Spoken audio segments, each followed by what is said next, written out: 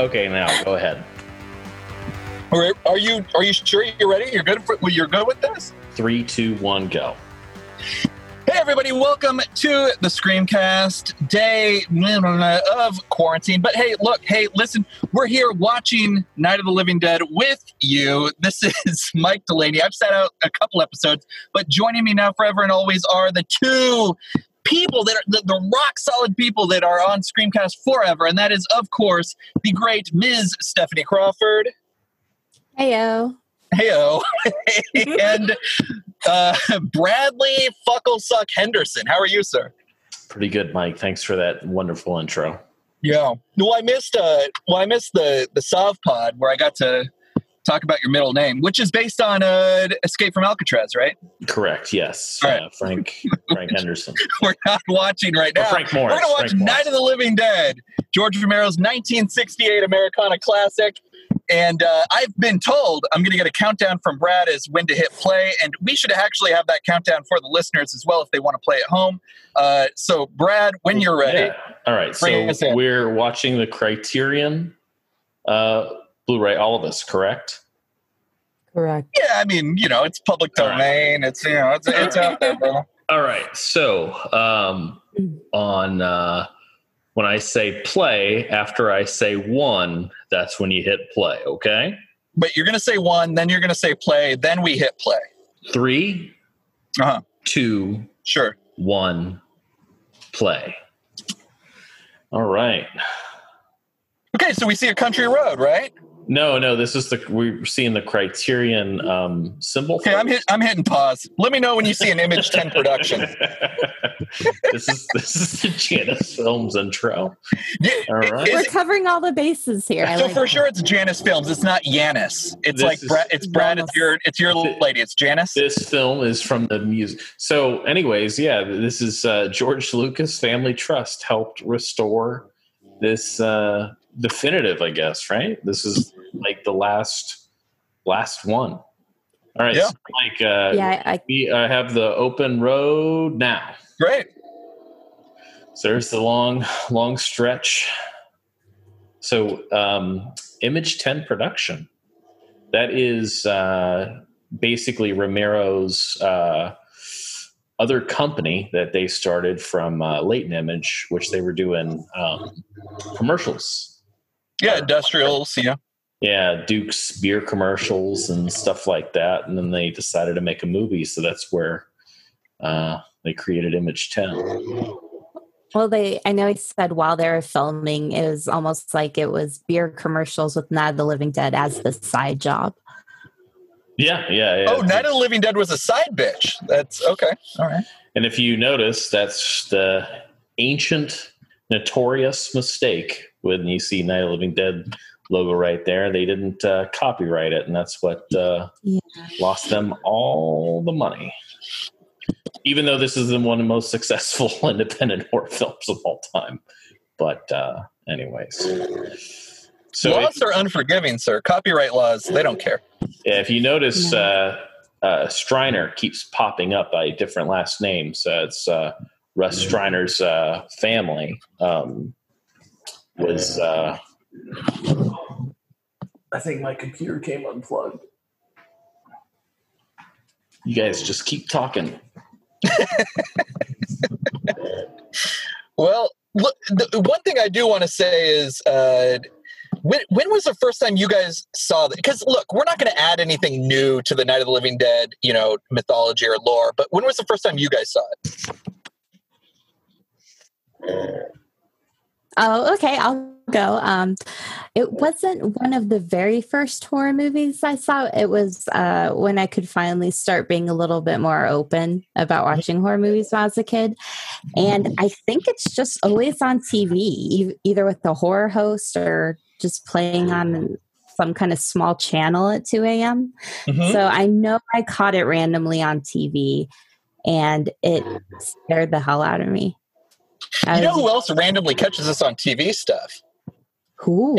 Every character in a horror movie ever. This is the show they're watching on TV. Yeah, true. No, I think it would be such a great project if someone got all of those clips and tried to recreate the actual movie.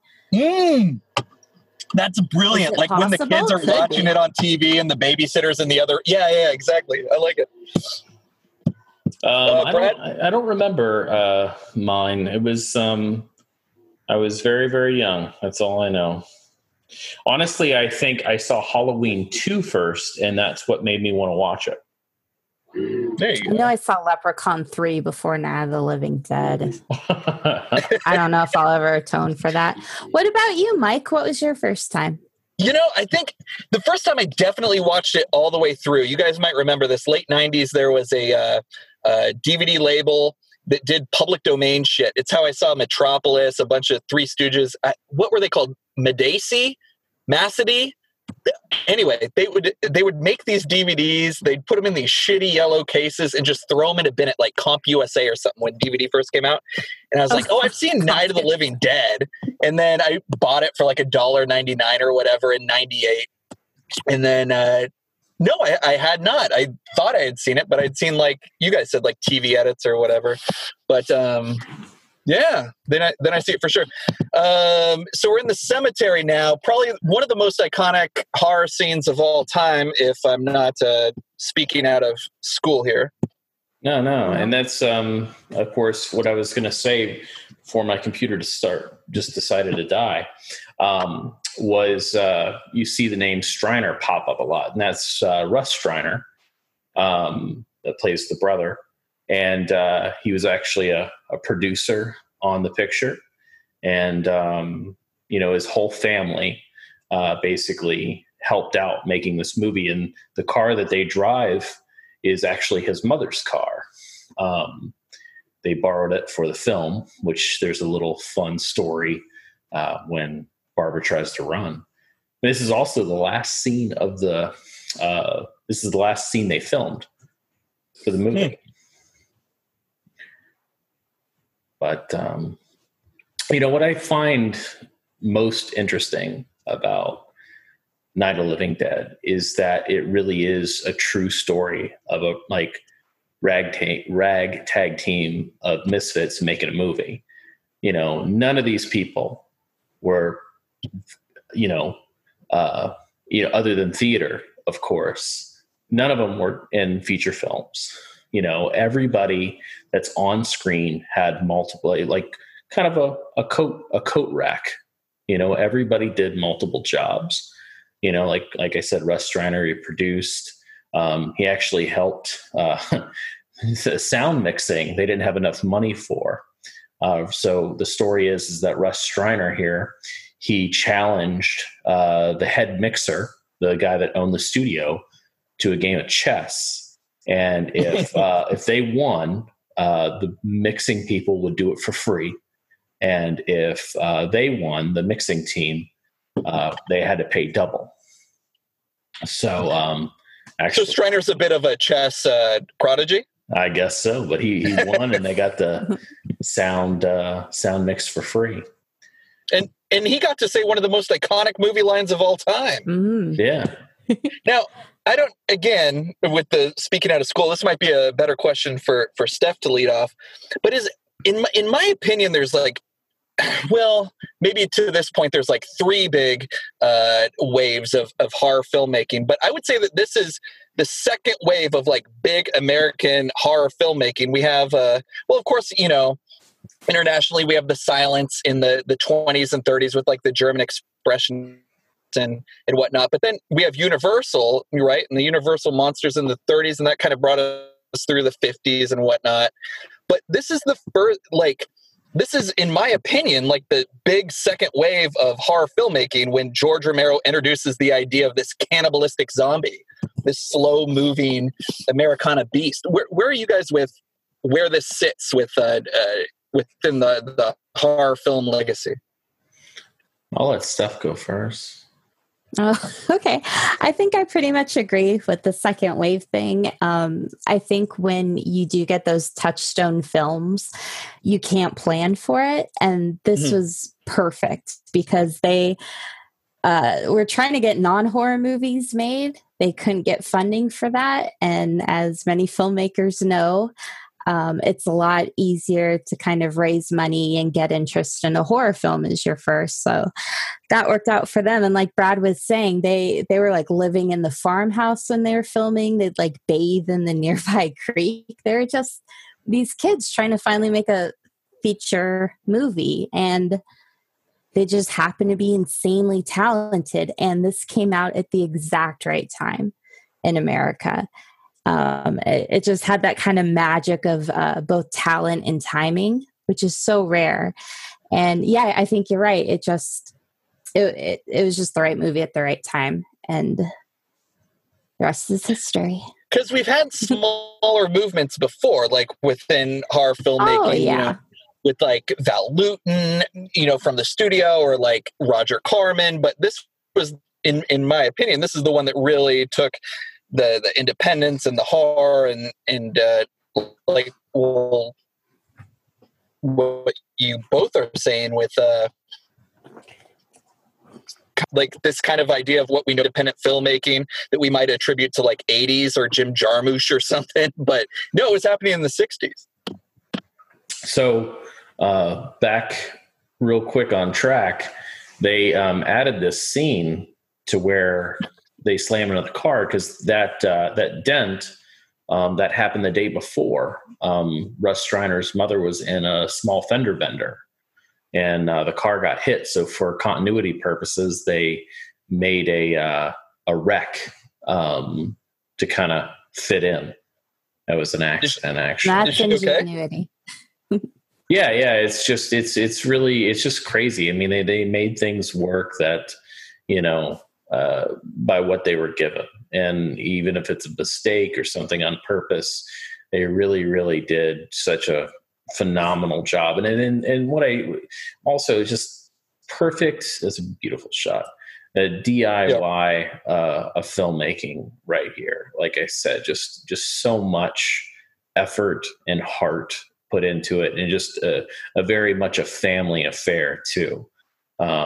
You know, and it's not like a whole entire crew hiring actors. The actors were the crew were the actors type thing. It's just just an amazing piece of cinema that revolutionized filmmaking, revolutionized horror, and also had a huge political statement at the same time. There's really just so much going on for this film. I mean, even though it, like I agree with Steph, it hit it at the right time, there's just way too much perfectness to this whole entire project. So another thing is how they got that shadow creepy light throughout the film is they just had, I believe it was like a sheet, and they would cut out random holes in the sheet and hold it in front of the lights.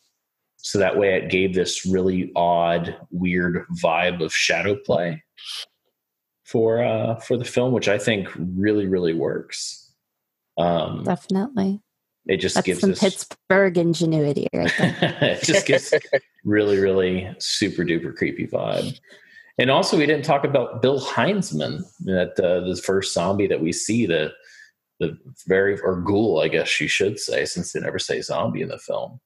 But no, they never say zombie, and they sort of invent the idea, right, Brad, that zombies, quote unquote zombies, are cannibalistic. Yeah. This is, other than kind of the voodoo zombies, this is the very first cannibalistic zombie movie ever, to my knowledge. Yeah, Romero always thought of. Sorry, go ahead. No, well, I was just going to tie it back into Val Lewton and I Walked with a Zombie, but I'm much more interested in you. No, I was just going to say Romero, when he thought zombies, he thought voodoo. So he just thought of them as ghouls.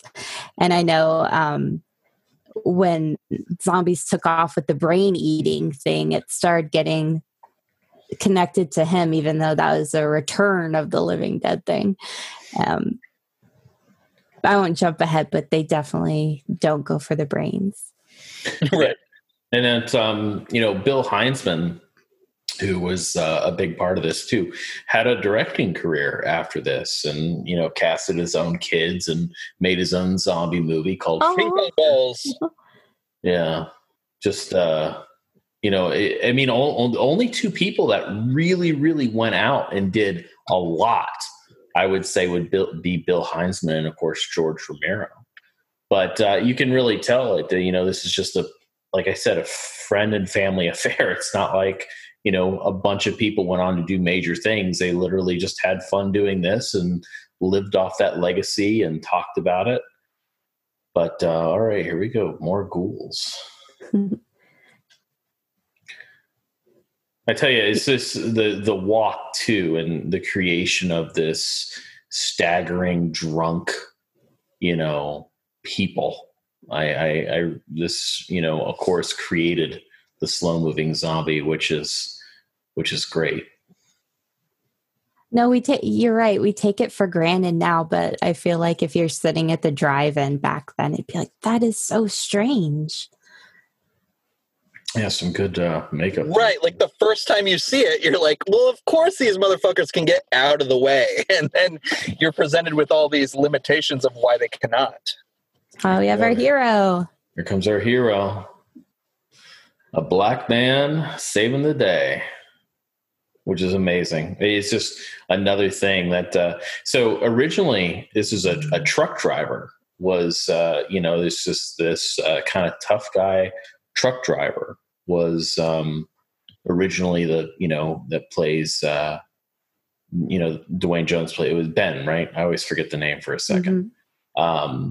And they met Dwayne Jones and they casted him, but they never actually wrote in he was black.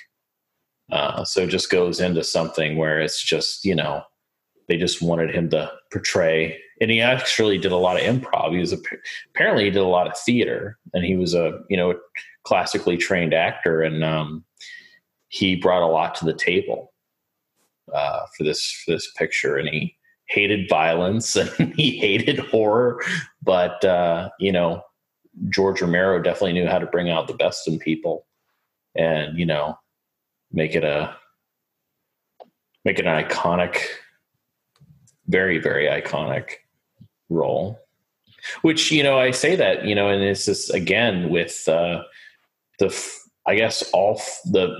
first 4 Romero zombie films, you really do have black actors in the lead. Even in Land of the Dead, you have the black zombie, which is Big Daddy, who kind of you root for the zombies in that one for the most part. But yeah, John in Day of the Dead, and not Roger. What's Ken Foree's character in Dawn of the Dead? Oh yeah, no, I don't. Yeah, no, I can't remember it right now. But anyways, yeah, it's just it really is something having obviously a black man. It's not even even blaxploitation or anything like that. It's literally just doing something that's basically unheard of. I mean, I guess the only thing we really had beforehand was Guess Who's Coming to Dinner, but that was even a racial standpoint in that film with Sidney Poitier. With this we have Dwayne Jones. Yeah, but the idea behind that was to make it a racial statement, right? Yeah, there's no mention that he's black in this movie. There's absolutely zero content to anything that he's a black guy, which is also just really, especially this time, 1968, not mentioning anything. I think it's just a really cool and neat thing.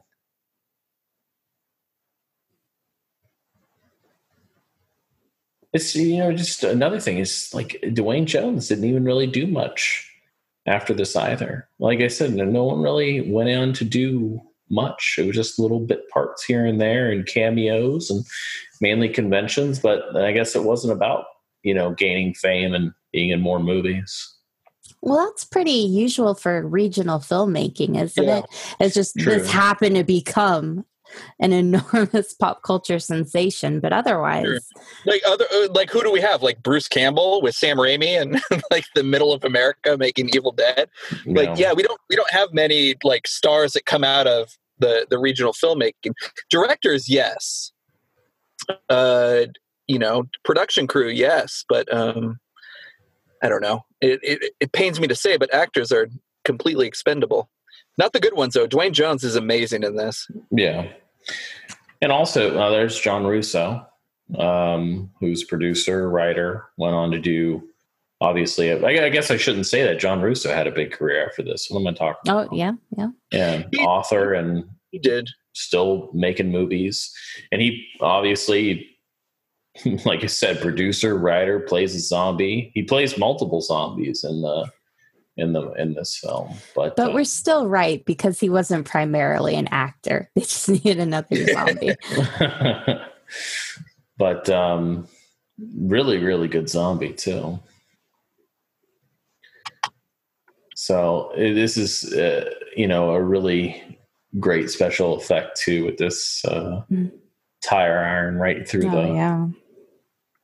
through the head, and plenty of squibs in this too, for being in the 60s, like filmed in 67, released in 68. It's not the very first film to have squibs, of course, but definitely caught eyes to a lot of filmmakers.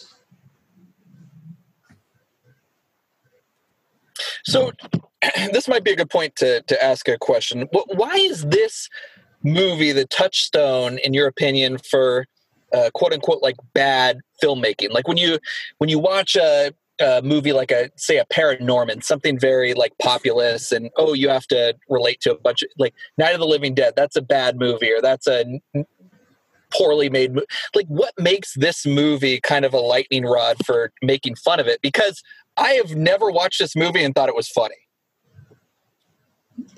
Funny? Well, you know how people make fun of like Night of the Living Dead. Like, I'm sure we could. Oh. I mean, I just think it's one of those films, very much. I mean, like any iconic horror film, it's easy to parody because everybody has seen it. That's the reason why The Exorcist has been parodied a million times, and Scream and stuff like that.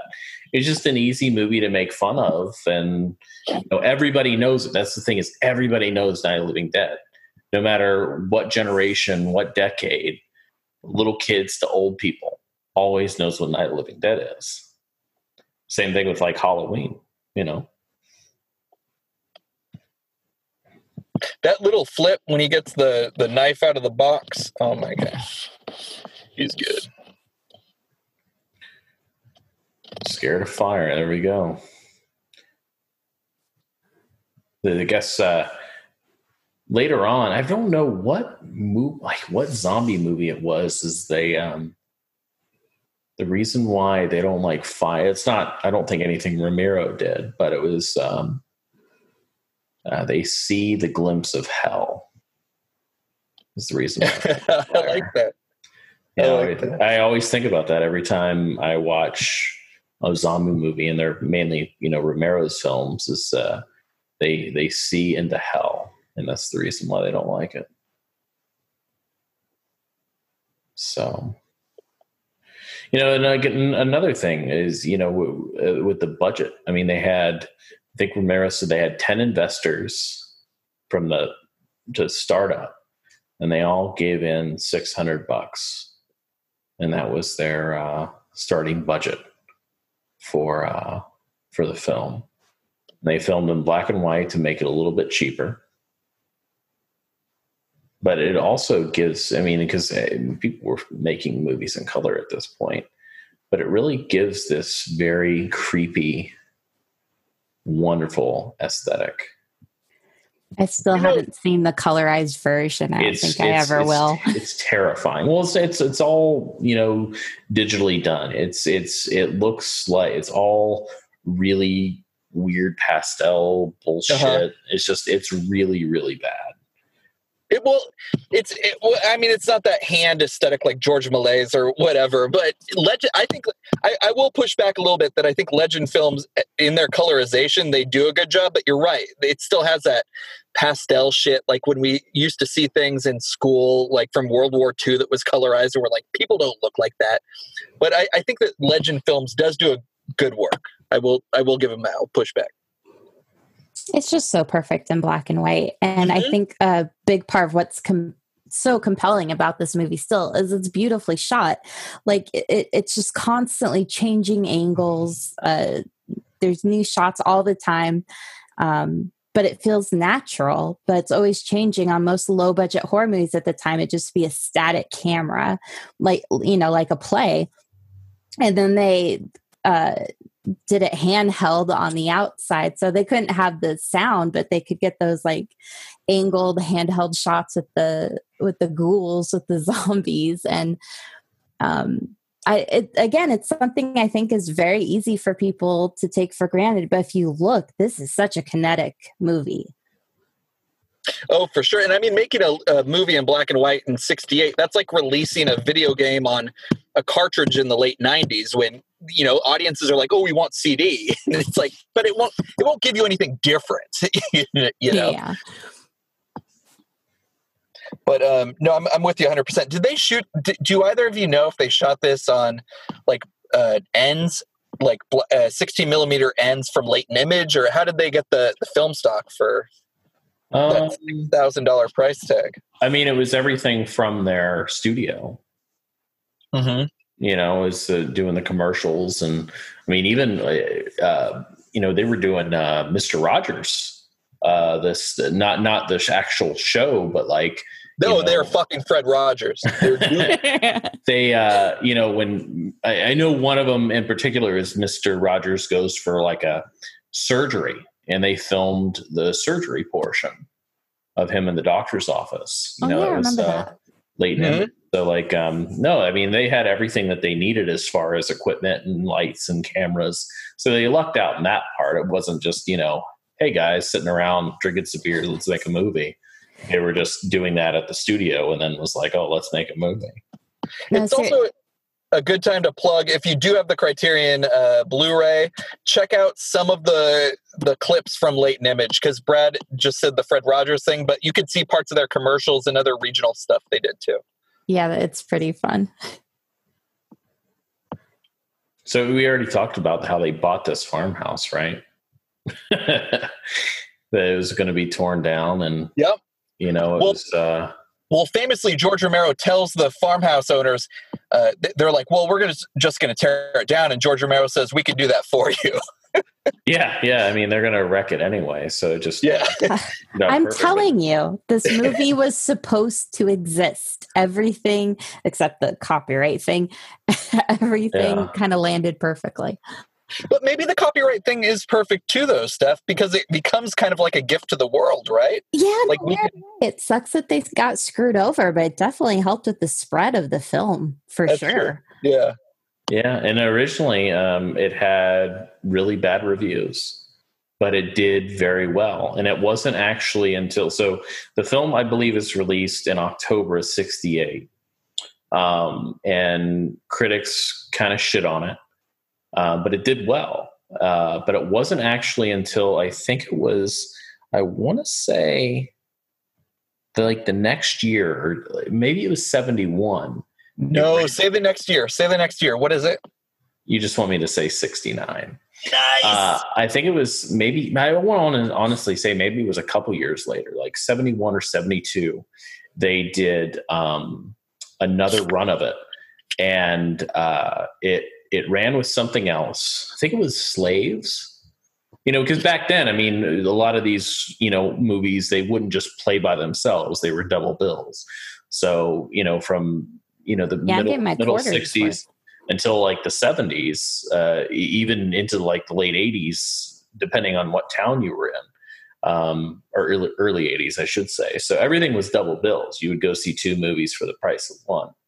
And this was, I think, paired up with Slaves, and it got re-released through, what is the name? Walter Reed is actually the distributor of it. Walter Reed Distribution. They ran it again, and then that's when the critics picked up on it, because the audiences already were going crazy for it. And that's when Roger Ebert actually, I believe, he rewrote his review and basically called himself out that he was wrong. When he reviewed it again a few years later.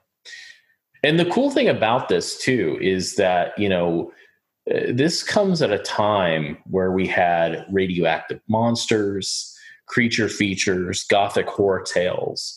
We didn't have zombies. So it was completely new. I mean, we were used to these, giant bug movies in the 60s. And it was very normal for parents to drop off kids at the theater, to go see a double bill, to, have a date night or whatever. But little did they know that they're going to be watching fucking Night of the Living Dead in the 68 and scared the shit out of kids, because this is unlike anything around that time. I mean, this is truly horrifying. I equate Night of the Living Dead to the kind of the same thing that Texas Chainsaw Massacre did, where it feels real. There's this aesthetic in the film that it just pulls you in. And that's the scary part. Not the jump scares or anything like that. It's the realism. And, the realism with these people, too. There isn't some overall big plot of something unfolding. There is, of course. We hear it in the radio with the satellite and everything. Or is it a satellite? I always forget what the fuck caused this. But it doesn't. That's the thing. Pretty vague. It doesn't matter. It's literally just these people that get in a situation that have to survive and get out. So there is this big overall story. And the movie dares to be vulnerable, which is why I think it's so effective. Because like you're saying, the atomic monster movies, when you see that, these two, they'd already be kind of pushed into a romance, no matter how long they knew each other, what was going on in the world. And he would be some kind of overly confident scientist, and she'd just be or military over him. Yeah, or a military scientist. That's your perfect military scientist. Yeah. And they would be white. Yeah, and here it's like, no, we're regular human beings. Right. We're landing where we land. And there's nudity in this too. So I'm sure that threw those little kids off. This one really just, I don't know. It just really gets under your skin. It does. And I think there's a weird connection here. And I think you guys are helping me put this together because I didn't know how to kind of navigate this train of thought. But so a zombie movie is completely new at this time. We're essentially saying that George America Romero, that's what the A stands for, America. George America Romero invented this notion of the zombie that we know today. Okay, zombie, whatever, voodoo, Val Lewton, whatever. But the idea that they're slow moving, they eat people, da da da.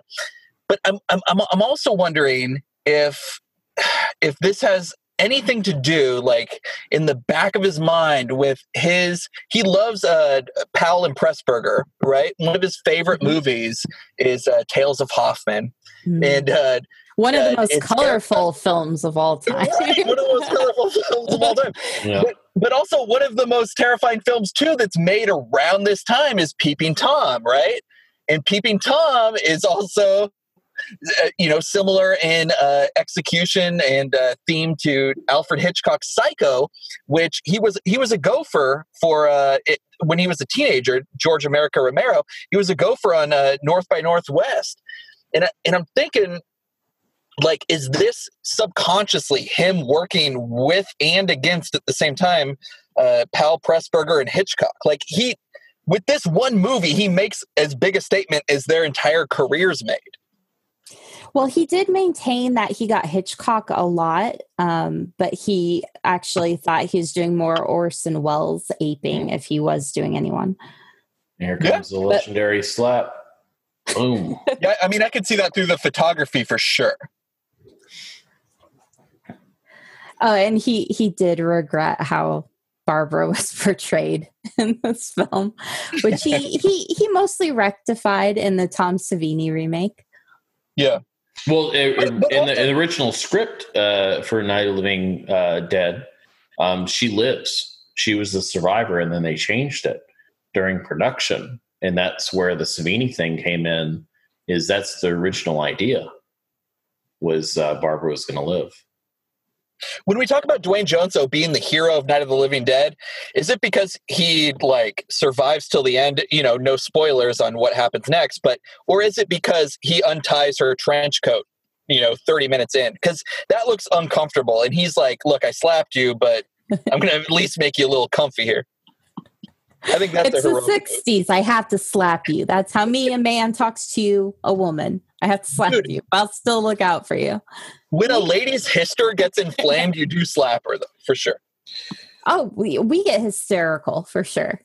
Well, your hyster gets inflamed. You got to stop it. So, speaking of the ending, when they were shopping this around, that was the one thing that they wanted them to change.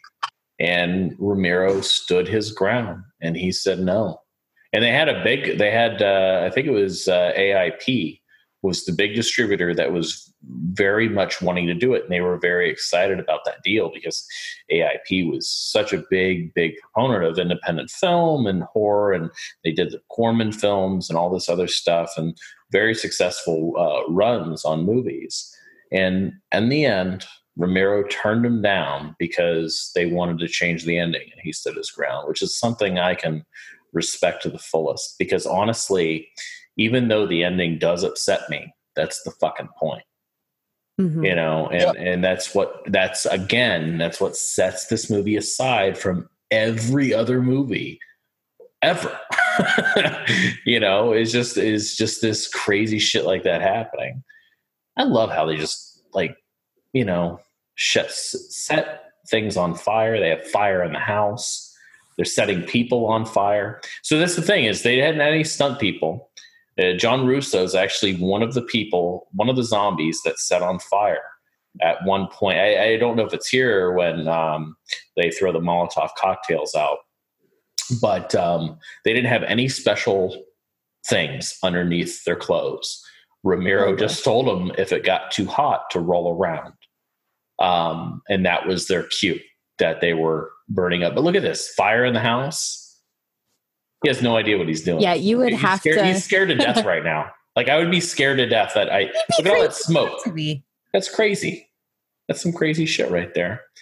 But they set their friends on fire and then had them roll around and put them out with a blanket. Youth. But such a fucking badass group of people, I tell you. That's why I love this movie so much. Is this one of the first movies where you board up windows and doors and shit? Is that I'm sorry, I love that there's just an ironing board wedged in there. It's just like, why not? No, it's great. It's great. So they actually had to mark where all the boards go. And apparently in certain scenes, you can see the written on the boards because they had to remove the boards to get out of the house and to move things around. So they had to keep doing it. And there's actually, I guess, certain boards, not all of them, but certain boards actually have things written on them to where they go. So you're saying for day-to-day continuity, they had to move this shit around to even yeah. And that's just that's really funny because they're literally living in this house as well as filming in the house. So they really had to take them down in order to make sure things were, people could get out.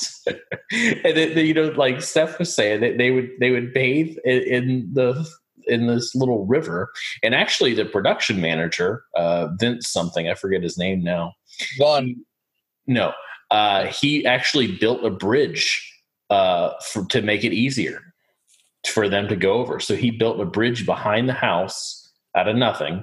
So it was easier for them to bring the buckets of water at night in order for them to, bathe and do whatever. That's just, it's incredible.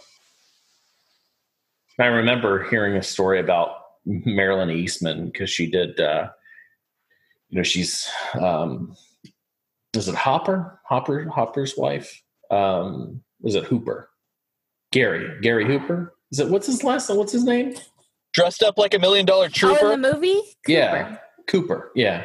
So, Marilyn Eastman, who plays the wife, she actually did the basically dressings of everybody. And I remember she was very nervous because she didn't know how many outfits to buy for each person because they didn't know how dirty they would get, obviously. And, they didn't have they weren't going to clean them for continuity purposes.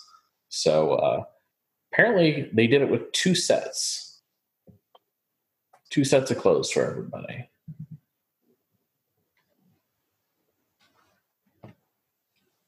The story is also Dwayne Jones hated guns. And apparently, whenever he would fire the gun and the scene was over, they had basically the crew run up and grab the gun from him because he would just drop it. He didn't like holding it. He didn't like doing anything with it. Do you know if he ever gave a specific reason why? He just hated violence. He hated violence. He hated guns. I mean, every time I heard anybody speak about Dwayne Jones, they always said it. He was like the nicest man on the planet. Mm-hmm. Right. They met everybody on the planet? Yeah, I think George. Yeah, you're not allowed to say that until yeah. Yeah. No, but that's like that. Well, it's Twitter culture now, but it's called hyperbole. Okay, we all engage in it. So I know that I mentioned also that they with the cost of the film, I believe they did the startup, but after everything else was done, the movie cost I think it was around $120,000. Yeah, I've heard 130. Yeah, that yeah, sure. Which is a lot considering that time, but it's on screen, baby. Yeah. And then, of course, Romero was the DP on this. He was the editor, director. Yeah, he did it all. Yeah, he's operating that camera right now. Yeah. One thing to say about George Romero, and now that Brad brought up editing, is he's one of the most amazing directors when it comes to edits in his film because he knew where he was going to cut.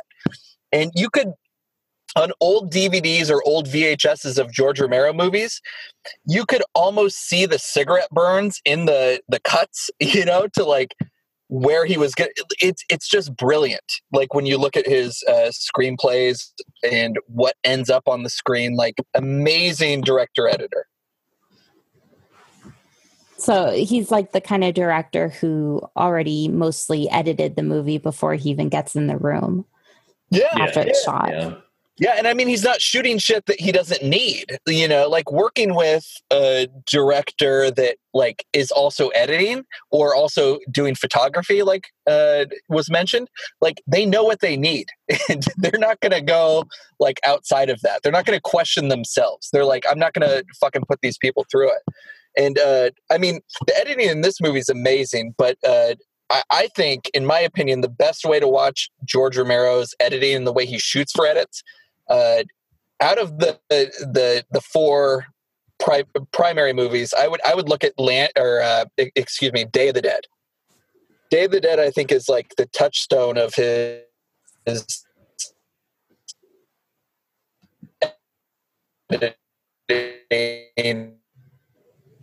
and the work he was doing around that. Well, here we go. We have Harry Cooper. That was Carl Hartman. He was a makeup artist, producer, actor. Again, did a lot. Apparently, this other, I forget the kid's name, but the kid, he was a professional singer in town in Pittsburgh. He would do a one-man show, I guess, and they saw him one night and asked if he wanted to be in a movie, and he said yeah, and that's what he did. Yeah, it's why the Tom. fuck not? Tom, yeah, that's his name. I can't remember his real name, but again, like I said, I think he only just did this, and then he had his Keith Wayne, which is a great singer name. Yeah, Keith Wayne. It is a good singer name. But yeah, it's it's Carl. This guy, Carl Hartman, does not look like a makeup artist. No, he's probably Rob Corddry. Oh yeah, he does look like Rob Corddry a little bit. But that's the thing. Like when you look at Jack Pierce, to me doesn't look like a makeup artist, but he's arguably like the best makeup artist of all time. Well, he's just like a surgeon. He wasn't really courting that. He took that so seriously. But yeah, just with non-actors, Carl Hardman plays an amazing asshole. He's so good. He's just so natural.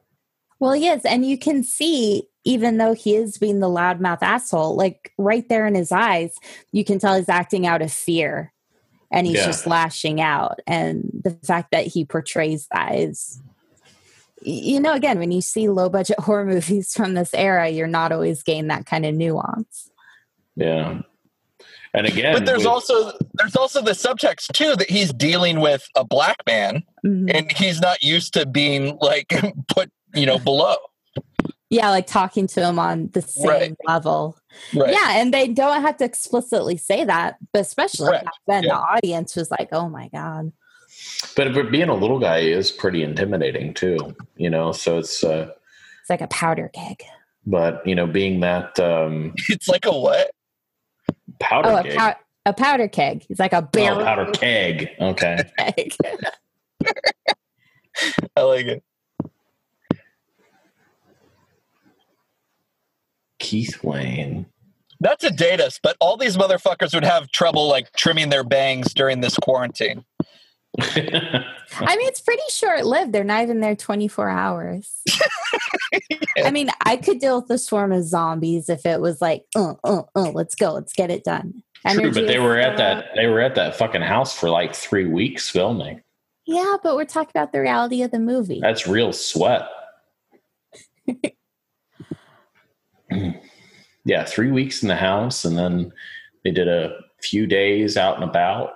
But yeah, they wrapped. I think they only filmed for like 30 or 40 days for this movie, which is a long time to, with everything as cheap and how they did it. But this movie, sure. Like, I mean, while they're doing their industrial shit at Latent Image by day, like that's nuts. Yeah. Yeah, and you get to live in the house you're doing the filming at. No, they did it really smart. Did pants in the 60s make your butt look better? Yes. Like, these butts look good, right? Very good butts. All right, good. All right. Keith Wayne is a guy that you would not want to fight. Just saying. Yeah, but based on his butt, I mean, like, you might want to do another F thing, but. We're gonna get the squibs here in a second. Blow out the guy's back. This is George Romero actually did that hand. Yeah, the one that grabs the stock of the nice. Yeah, the one he chops up. It's I think it was like jelly and like clay. Looks terrible, but works. There's a squib. That doesn't kill. Well, yeah, famously they'd have to come up with a bunch of shit for the screen to look like either human flesh or blood or da-da-da. And famously they came up with ham and fudge, right, for the flesh and the blood. And they said they didn't need to do much makeup after that because people would just be squeamish around the smell of the chocolate and the ham. Well, some of it's real intestines. They had real intestines. They had a butcher, a friend, and he would bring, the leftovers and shit like that. Oh, there's the butt. There's the butt. We have them throwing it down. And Romero I remember him telling stories about how thankful and about how much he loved. He would never eat guts. That's Marilyn Eastman right there. She's doubles as a zombie as well and eats that bug. You get that bug. With the oatmeal makeup. Yeah. But they're eating real guts, and he was just kind of blown away that the enthusiasm. Because mainly all the zombies were friends, family, and locals, and also a lot of their customers of the films and commercials they would make in town. It was a lot of their customers came out to be zombies. And He was just, I mean, it really is like everybody in this movie, like is just, a friend, family, or, like a customer of Romero's. Just he has to be a likable guy. There's no way you could pull this off. You're an asshole. That's for sure. For sure. And, you said the thing about the butcher working on set, and I was going to make a dumb joke about Sam the Butcher from Brady Bunch, but it does remind me that the original title for this movie was Butcher Baker Nightmare Maker. So the original title was Night of Anubis, right? And then they changed it to Night of the Flesh Eaters, and then it changed Night of the Living Dead, right? Do you think Flesh Eaters sort of taken off? What is that? It was Anubis, Flesh Eaters, then Living Dead. Anubis, and then there was the Flesh Eaters, but there was a movie. Yeah, exactly. Yep. So, and during all those title changes, of course, someone fucked up the copyright. We'll blame it on George. What? Why would you blame it on George? I want to blame it on John. Blame it on George. I'm blaming it on John. Actually, it'd probably be George's fault. I'm just saying. Well, no, for sure it's their lawyer's fault. Or it's some nerd with a briefcase.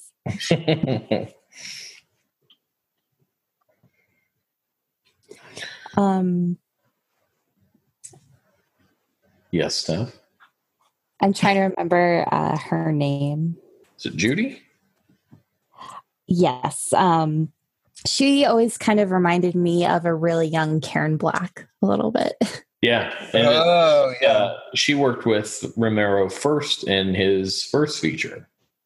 What was that? There's Always Vanilla? Yeah, Always Vanilla.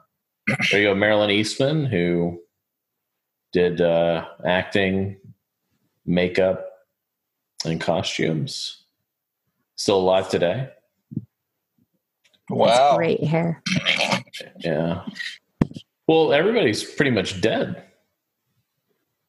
I think Barbara's alive. You're bringing me down. I know. On, man. Marilyn Eastman, and then Kyra, the little girl that's laying there. But and of course, this is a different set. The basement didn't exist in the farmhouse.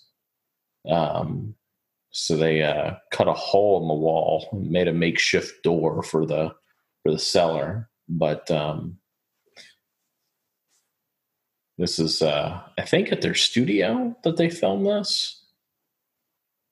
This is the downstairs or something, if I remember correctly.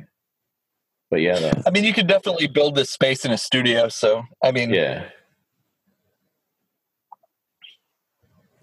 Marilyn Eastman's good too. For a bunch of non-actors, these people are very good actors. That's the other thing I love about it. It's like typically when you do that, you have your friends. There's always those one or two people that just kind of bomb. Just you cast them because you're buddies. But I mean, these people were all professionals in different ways, and it's just a great thing. You got to meet Marilyn Eastman last year. How was that? She was very, very sweet. Very, very, very put together and still sharp. Does she still have a bunch of hair? Yeah. She's got a bunch of hair. It's white, but she got a bunch of hair. But yeah, she's like 92 or something now, or something crazy. So, yeah, sadly, a lot of these people passed in the late 80s and late 90s. So John Russo still alive. He still writes books. No, he's on the festival. Well, he does festival circuit stuff, but he also does like mostly convention stuff. Yeah. And I wanted to bring it up earlier, and I don't know when a good time to bring it up is, but when John Russo's on these convention circuits, he hits the Bay Area, and I live in the Bay Area. So, you'll go to these things sometimes. One thing he maintains, like he's always out here and he's always talking about the same fucking movie, this or Return of the Living Dead, and he maintains to this day, the last time I heard him talk was maybe like 2017. He maintains to this day that, he and George Romero had no intention of making this like a political or racial statement. And, you know, I think that ties into what you were saying earlier, Brad and Steph, about Dwayne just being the best actor for the job. And it's kind of like, well, what happens when you cast the right person in a good script? Like, it changes the ideas, you know?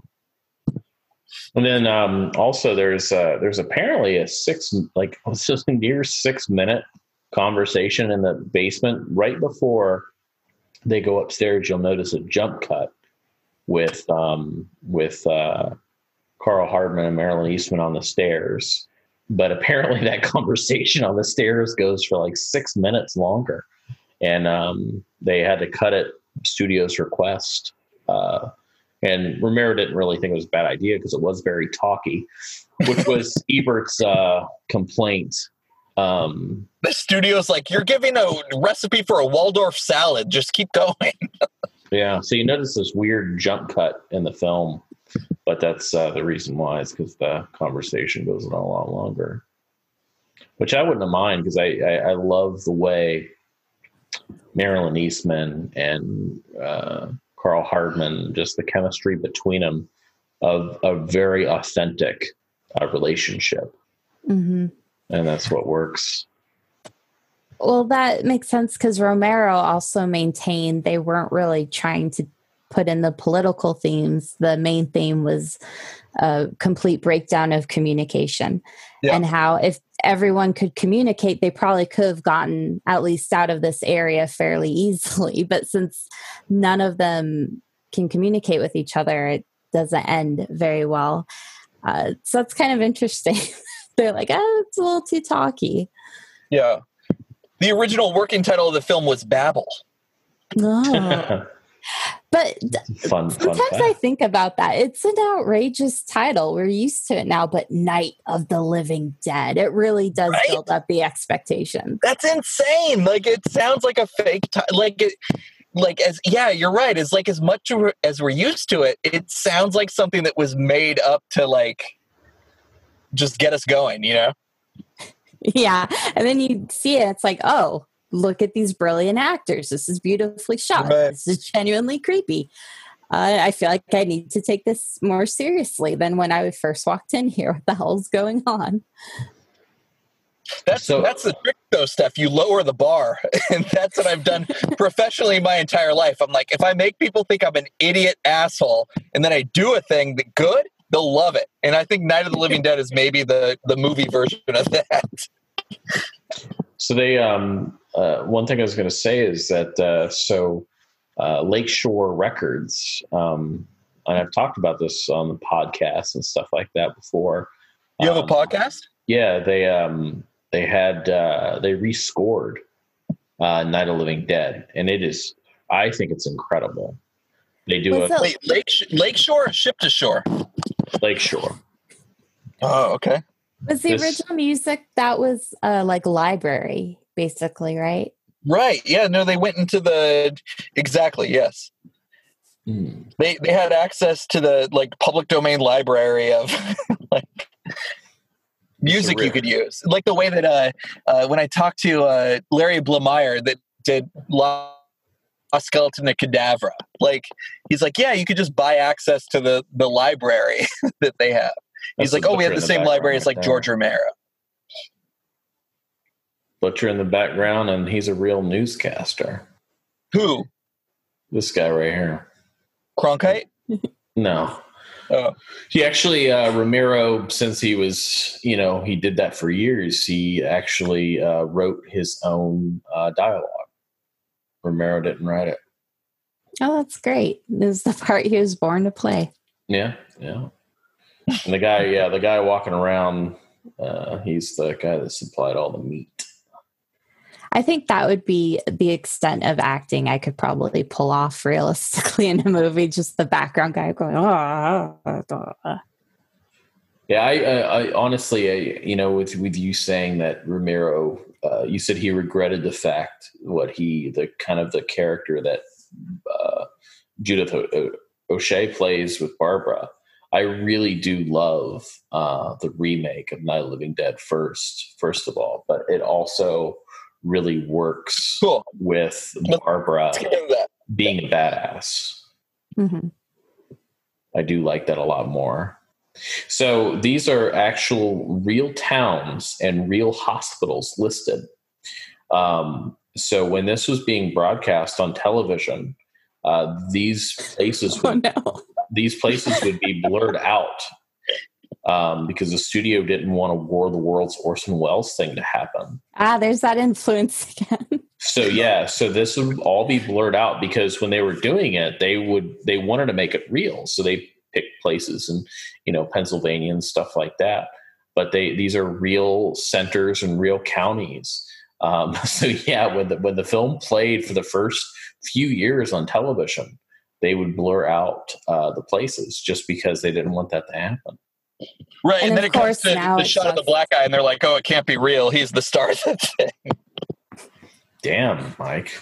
Yeah, I went hard. Sorry. But now it's like George Romero Hospital, John Carpenter Way. Yeah, that's what these do that yet. That's what these new filmmakers. So that's what they would do. Oh, let's name all the characters after directors. Cronenberg Elementary. Brad, do you love that when they do that in horror movies? When they name the characters fucking George hate and it. David and there's George Romero to the left with the microphone. George Romero's on the left. Apparently they took a trip to the city, filmed this. Weird.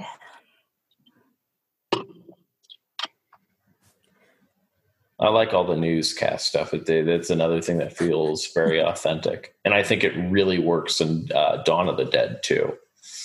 I think it's very, very real. Right. And it helps break up the claustrophobic feeling a little bit without completely ruining the mood. It's a good way to give the audience a little bit of a window and to help actualize the next thing all the characters are going to do. And with another thing, it also kind of portrays today is that, these people are, and this is how it would be if we really did have something like this. We have these people in a farmhouse fighting for their life, but we have people in like Washington, D.C., just on the streets talking and interviewing, just like in Dawn of the Dead, where we have people at a mall trying to fight for their life, but these other people, it hasn't hit there yet. And it's very much kind of like what we're going on with today with this whole quarantine and virus. We saw people in pain and suffering, but we were just living life like nothing. And today I learned that there's still 8 states in the United States that have no like shelter in place. And I'm like, the fuck is happening in North Dakota or whatever, where they don't think this is a real thing? Well, here's the thing is I don't think North Dakota is real because I've never met anybody from it. I've been to North Dakota and I love Fargo, so I have to disagree with you on both things. Oh, shit. Okay. That Fargo clause will always get you. Always get you. Always get you. Marilyn Eastman is really beautiful, by the way. Mm-hmm. Yeah, she's great. It's kind of like the simmering woman who settled and it's ruined her life. She's just done. This is the last straw. I bet she was packed to leave Harry, and then all this happened. She's like, Jesus Christ. She should have been in every fucking like gothic vampire tale. Ooh, yeah. She does have kind of a Barbara Steele kind of that's vibe about what her. Gloria, what's her name from Dracula's Daughter kind of vibe going on too. Esteban. That's not right. Foxburg Hall.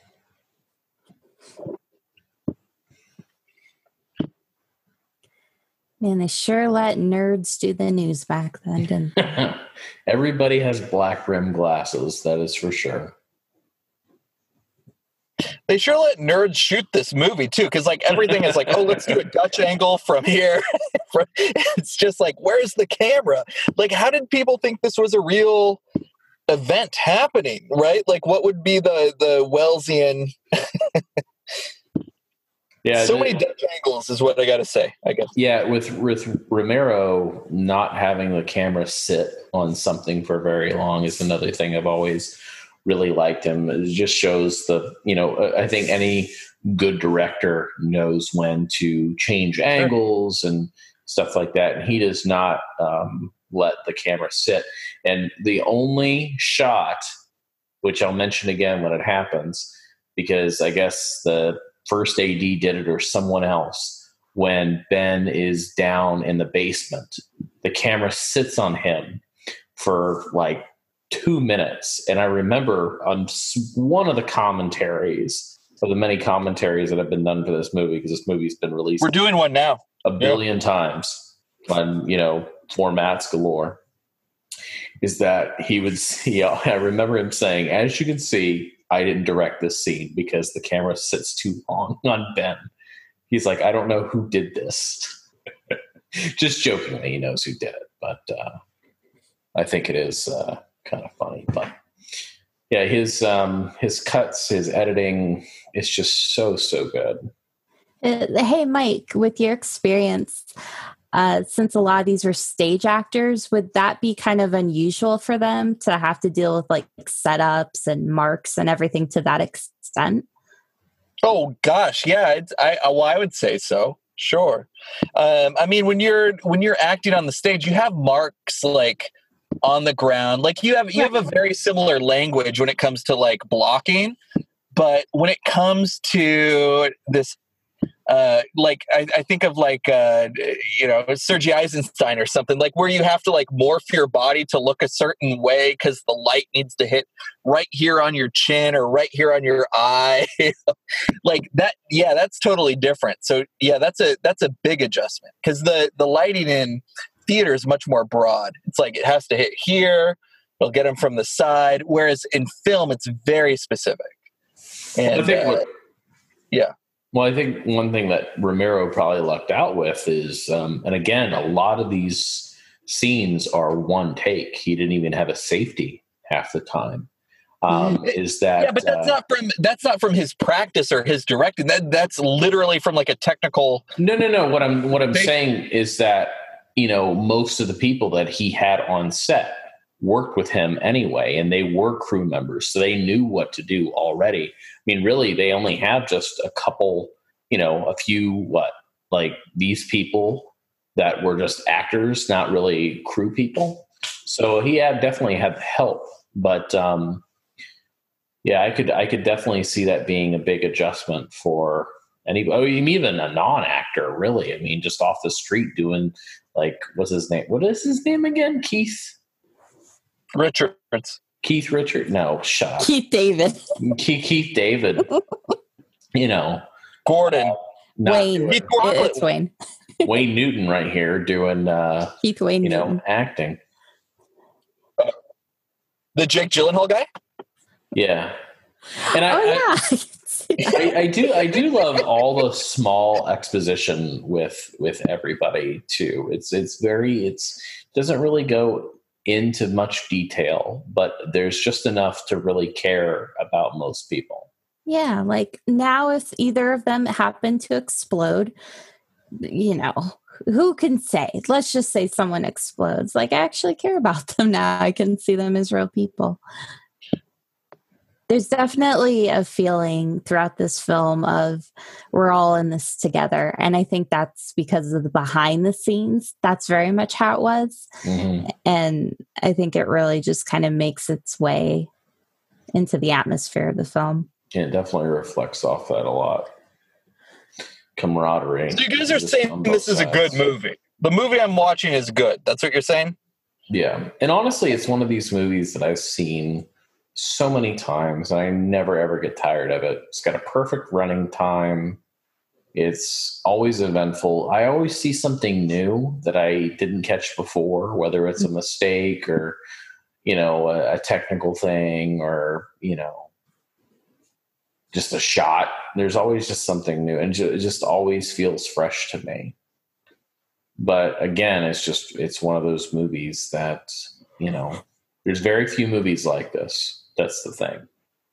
And there is, and also from an editing point of view, to go back to like an earlier thing we were talking about is, you know, a lot of times in Hollywood movies, every single shot is like perfectly in focus, or every single shot is like perfectly, you know, synchronized with the next shot, you know, when we're talking about like a match edit or whatever. But this one, you'll see shots that are slightly out of focus. Like the lay person watching the movie might not know it's out of focus, but Romero will use that shot based on the performance instead of like the photography. And it's kind of an amazing thing. And it's a testament to how good the acting in this movie actually is. Well, even the hammering, it never lines up. It's always off. That's the other thing is sound effects and stuff like that. It's always off. There's plenty of shadows from lights. You That's know, a great moment. From the setups and everything, microphones dip in every once in a while. But yeah, you're right. It's just one of those. That's also with Romero not doing safeties or another take. They just had that one. But if he felt it was good, it was good, and obviously it worked.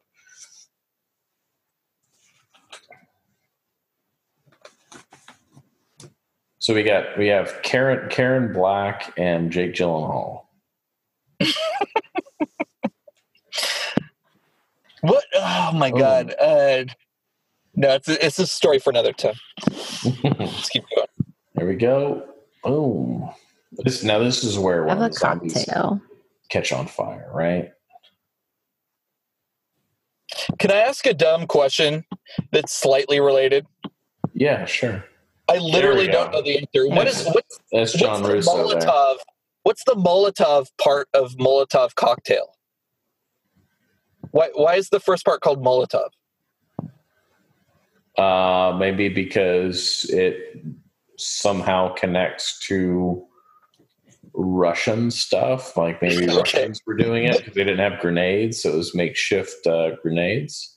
Wait, so is there like a country or a city called Molotov?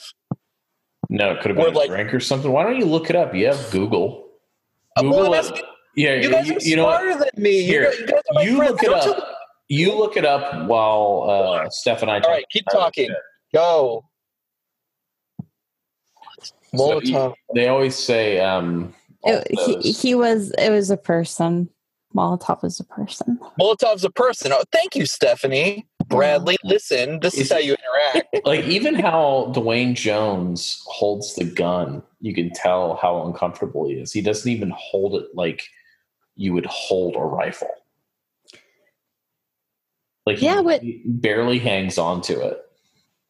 Which is great because, again, you don't have this perfect action hero showing up and fixing everything. It's a capable guy. He's in good shape. He's smart, but, they've never dealt with anything like this before. You'd be a little bit like, okay. Yeah, true. We don't know his history. But, that's another thing is that in these movies, you always have, people get guns together and then they know how to shoot for some reason and they can shoot perfectly.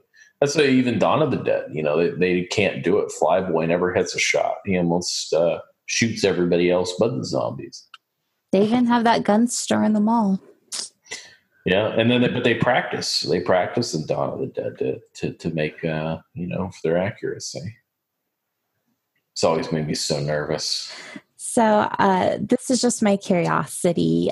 Brad, how many times have you bought this movie on physical media? Oh, my God. So my very first time buying Night of the Living Dead was a Blockbuster exclusive. So Blockbuster would release films every once in a while. This whole scene with the fire makes me incredibly nervous. Yeah. Because I'm just like, it's going to blow up here. Oh, no, it's going to blow up here. No, it's going to blow up. And it's they'll get away, right? Oh, no. They'll get away. No, it blows up. But yeah, Blockbuster Night of the Living Dead. And then I bought a DVD. I think it was a bootleg at the time. And then a bootleg of a public domain. I know. Yeah. I love it. And then I bought it again on another DVD. And then there was a very good edition from, I believe it was Millennium.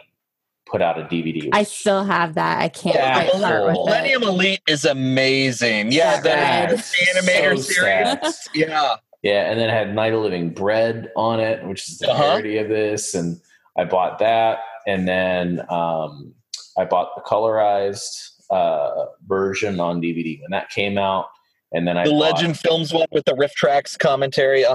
Yeah. My mom had she bought the laser disc. Oh. So we had a laser disc of this too, and that was like in the probably like how many times do you have to flip Night of the Living Dead? And then I bought a Japanese Blu-ray because that was the best transfer at the time. And then the Criterion. Wow. So quite a few, about as many times as T2. Similar with you, Mike? Well, I got the, I'd seen it a bit on TV, and then I bought the, like I said, that $2.99 like Medici or Macity or whatever it is. And then, then for me, there was the Millennium Elite, that same line that did Reanimator. They had that brilliant Reanimator double disc that was like the standard DVD forever. Like that in Brazil were like the best DVDs ever made for me. And then after the Millennium one for Night of the Living Dead, there was like Brad said, there was the Legend Films one where Mike Nelson does the commentary. And I did think that the colorization was nice. I didn't like it for the movie, but I thought like technically the job they did was good. And then, I don't know, you get Night of the Living Dead. Oh no, there was another one when I worked at Best Buy that the Weinsteins put out through what it must have been when Zack Snyder's Dawn of the Dead # Snyder Cut came out. They must have released it again, and I think I had that. And then you know what, they did release it on a double pack. They what? They did release it like on a double pack or something. Yeah, I mean, it's a public domain film. Like, why wasn't it a fucking special feature when Universal remade Dawn of the Dead in the first place? But I think that might be it. And then I've bought the Tom Savini one a few times. Last time I bought the Tom Savini one was at Goodwill for $1 because they thought it wouldn't play in North American players, but it was like as a fucking haha, it's the Australian one, which is region free, motherfuckers. So joke's on you. Here we go with the real intestines. When did you buy it, Steph? Like how many times have you bought this? Not a lot, actually, because it just always seemed available. And it is because it is public domain, I never knew who to give my money to. So when the Millennium came out, I was like, aha, this is a real edition. And I just held on to that until the Criterion. Beautiful. And I know we say this all the time is like cinephiles, which sounds dirty, or film buffs, which sounds like, equally sexually dirty. But the Criterion one is amazing. Like that is the gold standard. It's like seeing it for the first time over. Honestly. It really is. It really is. And we'll jump back a little bit to where one of my favorite scenes is when, Harry Cooper doesn't open the door for Ben. Mm. And then Ben comes in and gives him that look, and then he helps him, and then he punches him right after they board the door. I love that shit so much. Like, even though you helped me just now, fuck you, man. It's like, sure, zombies, but then you have to deal with this asshole. There's no rest. Yeah, there's no good guys, bad guys anymore. It literally is just people versus these ghouls. I do like how they show everyone being exhausted, too. It's a small thing, but I think it really helps. It was like situation. With her hair now, it's like, out of place. It really does. They're all worn down. Her wig is always a mess. looks crooked half the time. Barbara's wig, I mean. Okay, calm down, Brad. What is a wig? Just to let you know. That's a wig. A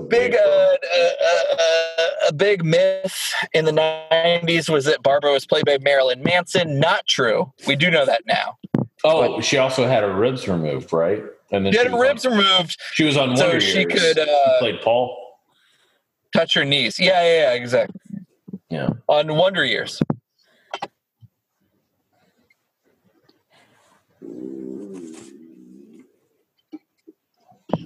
He does look like Rob Corddry. I'm not wrong. No, you're not. Okay. Well, you guys kind of make me feel crazy sometimes. Does it help to blame us?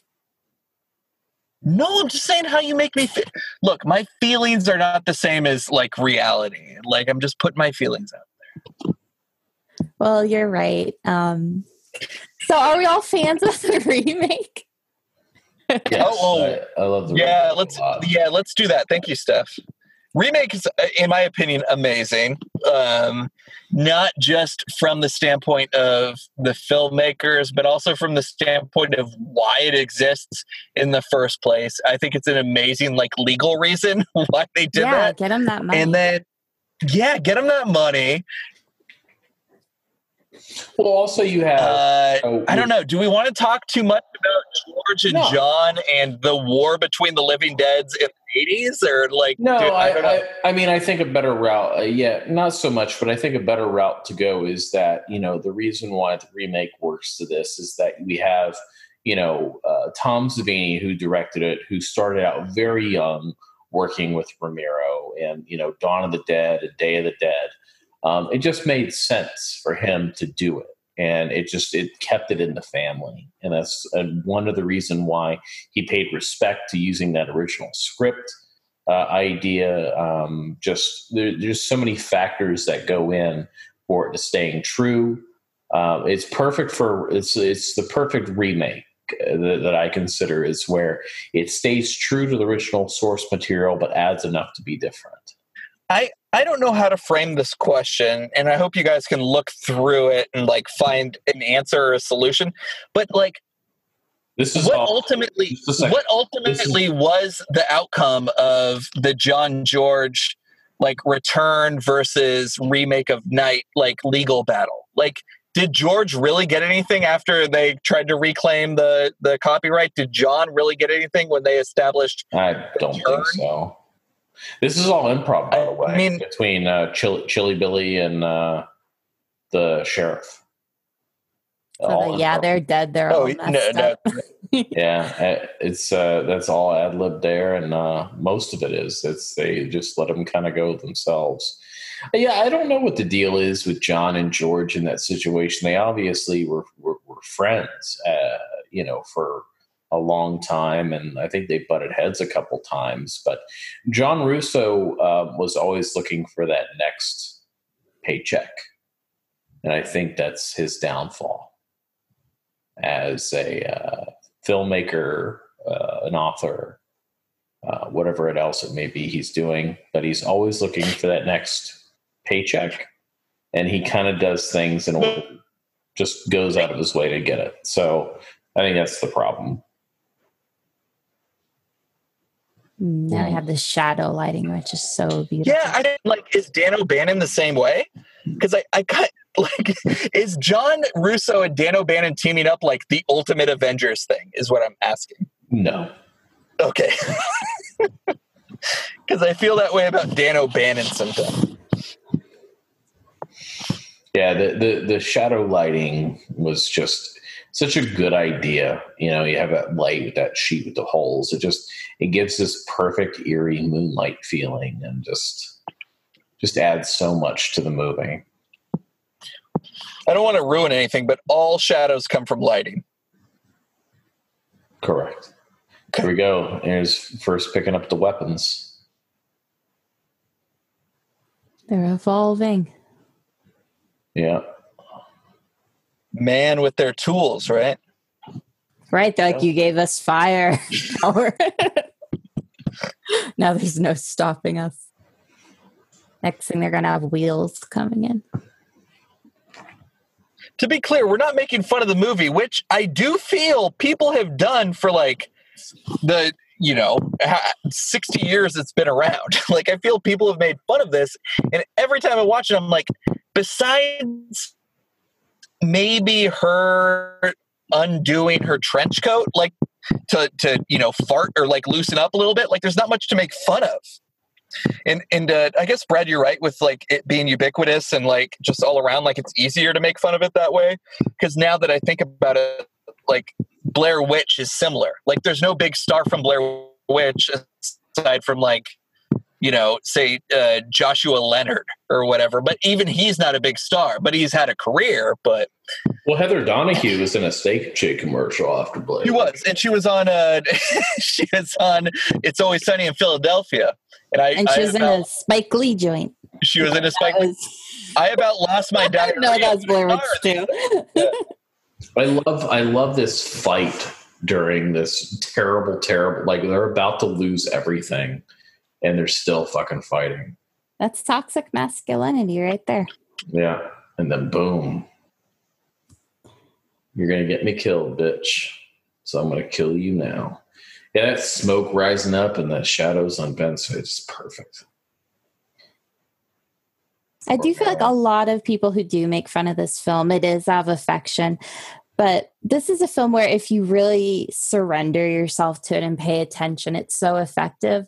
But if someone puts it on a party and you pass it, you'll probably, just see someone screaming or, reacting pretty dramatically. And that, it's easy to just kind of riff on that. And I don't think it points to any failing the movie has at all. It just, it has like the classic horror tropes and the heightened emotion. And some people get uncomfortable with that kind of thing and they just start making fun of it. I do love this scene right before he dies. He actually goes down to see his daughter. It's pretty kind of sweet. Yeah. Because even though he's an asshole, he, cares about his family. Oh, Bill Heinzman's back. Yeah, Barbara, actualize. It's not going to work out for you, but at least you tried for a second. Yeah. That hero last minute. Oh, Kyra's eating that body. We have about 10 minutes left in the film, not to spoil things, but let's start getting some final thoughts out there because I know it might take a little while. We're about to come into the finale. We of course see the daughter. You're gonna talk about like, look at this. This is another iconic, most iconic scenes. Marilyn Eastman dies by her daughter, and so she stabs a pillow, and then this is the chocolate syrup. This is the chocolate syrup they're spraying on her. Mm-hmm. But Bill Heinzman owns that. Well, he did. He's dead now. But that gardening tool. It's good to know. He it went off I believe it went out for an auction at one point, and then he bought it. He tracked the person down and he bought it to put it in his collection. Imagine his kids have it now. He died a few years ago. Oh, the little trail thing. Is there dried Hershey's syrup on it when he bought it? Because No, I think people autographed it though. What? Yeah, I think it's autographed by the crew. There's Johnny correctly. Looking kind of new wave, a little bit gothy. Yeah. Should play like Johnny. He looks like Gary Newman. He doesn't like the Smiths anymore, even though Morrissey's a dick. He still has the Giallo driving gloves on. It's pretty spooky. Well, I mean, final thoughts. I mean, it's just it's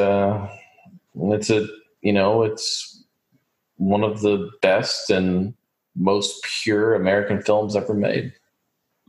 But even from a storytelling, like, this is insane that we get Johnny and the original zombie like showing up at this point, final act. Like, they didn't need to do that. Like, we would have bought it anyway. But it was just like it was added last second. Yeah, this complete little storytelling package that they have for the Sean Duragers of the planet that are like, what happened to the first person that was there? Like, you know. No, honestly, I have to admit, I think the first time I saw this all the way through, I don't know if I noticed that was Johnny. Oh, okay. I think I was just so wrapped up in everything. I was actually scared the first time I saw this. But that's a good point too. It's like it doesn't matter if it's Johnny or if it's not. Like it's just a good little touch, you know. Oh well, when you realize it, John would love it. Is what I'm saying. I just want to talk about John. It adds a lot. And the other thing I really love about this this ending is that the whole time the cellar's a death trap, but they end up dying because they're not in the cellar. Ben survives because he goes to the cellar, and then he ends up dying when he comes out of the cellar. I think that's all so perfect because it's like everybody's wrong and right. You know, it really is just shit happens. Yeah. Well, that was the second title, but the distributor wasn't. Yeah, just like Romero said, the breakdown of communication is what ultimately kills people. So it's always in the remake they couldn't find the gas pump key. And he finds it when he's down there on the wall. Yeah, it doesn't say anything. Yeah, he just fucking laughs. So good. It's like, fuck.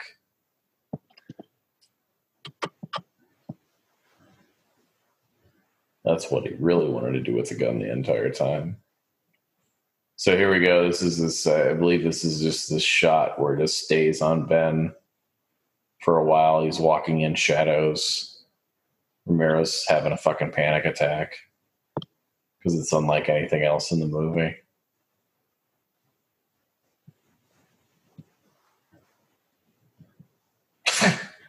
They really, like, the camera moves real quick to try to catch him out of frame there.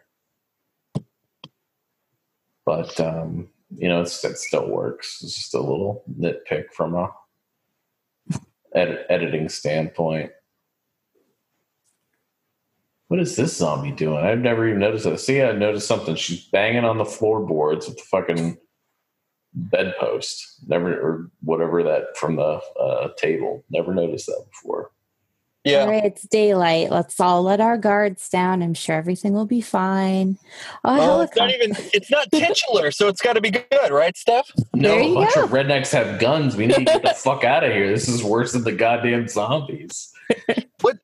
What's that brilliant song in Dawn of the Dead? The I'll Be a Man. The macho like song when they're shooting people in the head in Dawn of the Dead. I'll be a man. I fuck. You're talking about like South Park.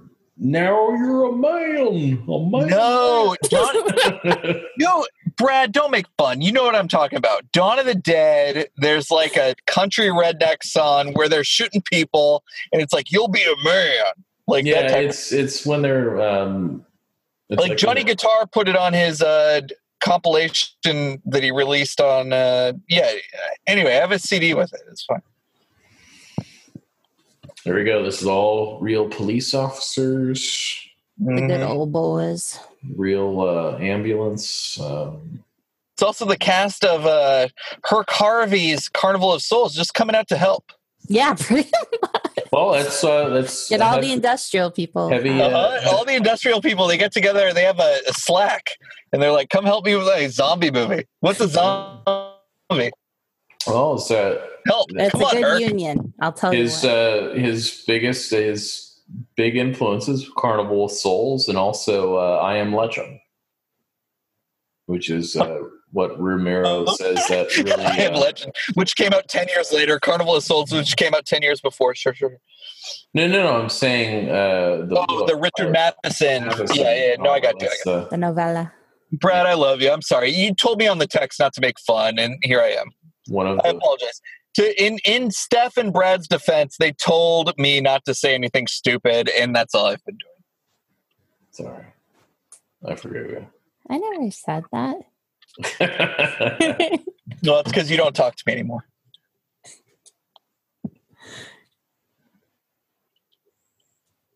gun him down. Shit.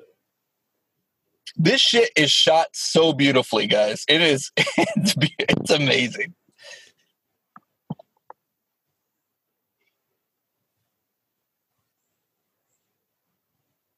It is really sad, though. I tell you, man. It's just like it's so. I remember watching it for the first time and just thinking, "This is horse shit." But it really does make it stand out and just works on so many levels.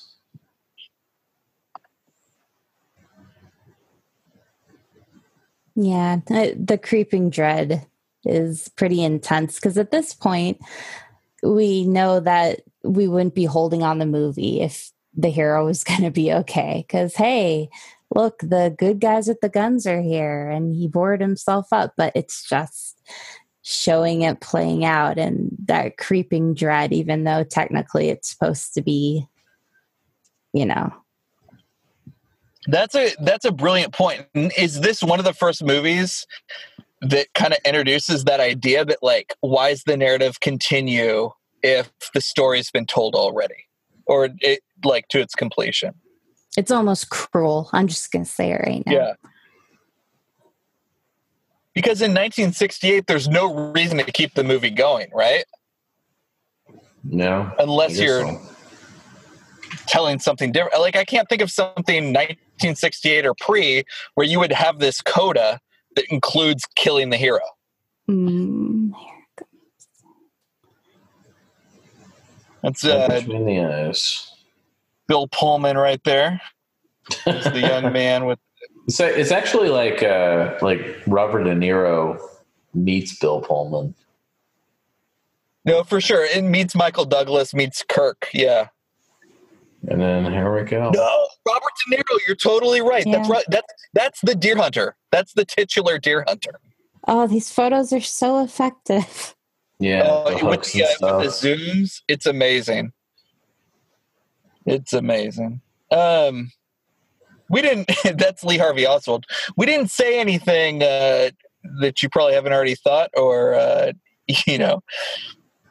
But goddamn, this is a fun movie to watch with your smart friends. So if you get nothing else out of this podcast, watch a good smart movie with your friends, two friends. If you can get to a redhead and like a bald guy, that'd be great. That'd be ideal. Oh, Heinzman's last name is spelled incorrectly. What? Maybe he thought he was playing the ketchup man.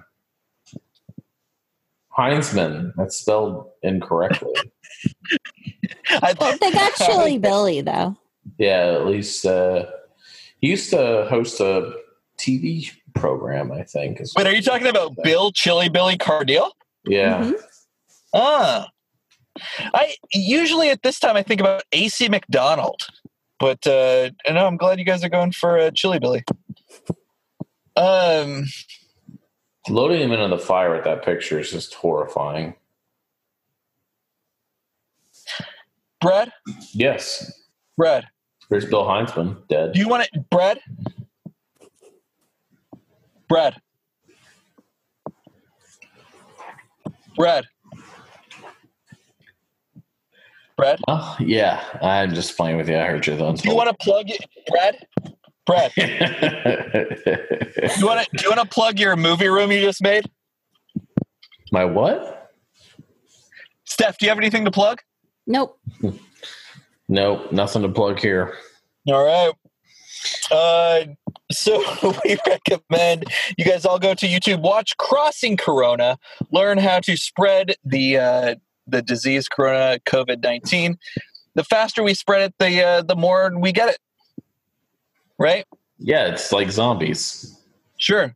And that's why tying it into Night of the Living Dead, that's why we did it, right? Yeah. But I hope you enjoyed the commentary, and I hope you guys enjoyed doing it. I'd like to do it again with something else. I miss you guys. No, but for real, and let's talk for 2 minutes more. I know the movie's over, but Steph, you've been busy. What have you been doing like the last couple weeks? We haven't had Screamcast in I'd say a week or two. So what have you been doing since the last Screamcast? Nothing special. I'm still working full time, so I'm just doing that and writing. You're in the new Fangoria. Yep. My friend Peaches Christ, in your last article in Fangoria, Peaches made sure to reach out to Phil and take pictures. Like, I thought that was amazing. Like, you're in Fangoria. Like, you're as cool to me as Tony in like the late 90s, you know? Like, you're that. Yeah. All right, so go out, buy the new Fangoria. You can't buy it on the shelves. Go to your comic book store, tell them to send it to you, and spend $70 to get the subscription to your house. Brad, what are you up to? You still working for, what are they called? Wild Eyes. You're at Wild Eyes full-time now, right, Brad? I'm at Vinegar Syndrome full-time. What? Why don't you text a brother, Bravey? Bravey? Yeah, Bravey. But yeah, I do that full-time. I still am friends with Wild Eye, but I do not work there anymore. But yeah, having a blast at Vincent. Watching a Criterion movie as the first podcast commentary. Cool. So Velocipaster is available through Wild Eyes, Brad's primary company. And then somebody asked me how I'm doing. We'll see you guys next time. Bye. Oh, don't tell me you're leaving. The party's just begun.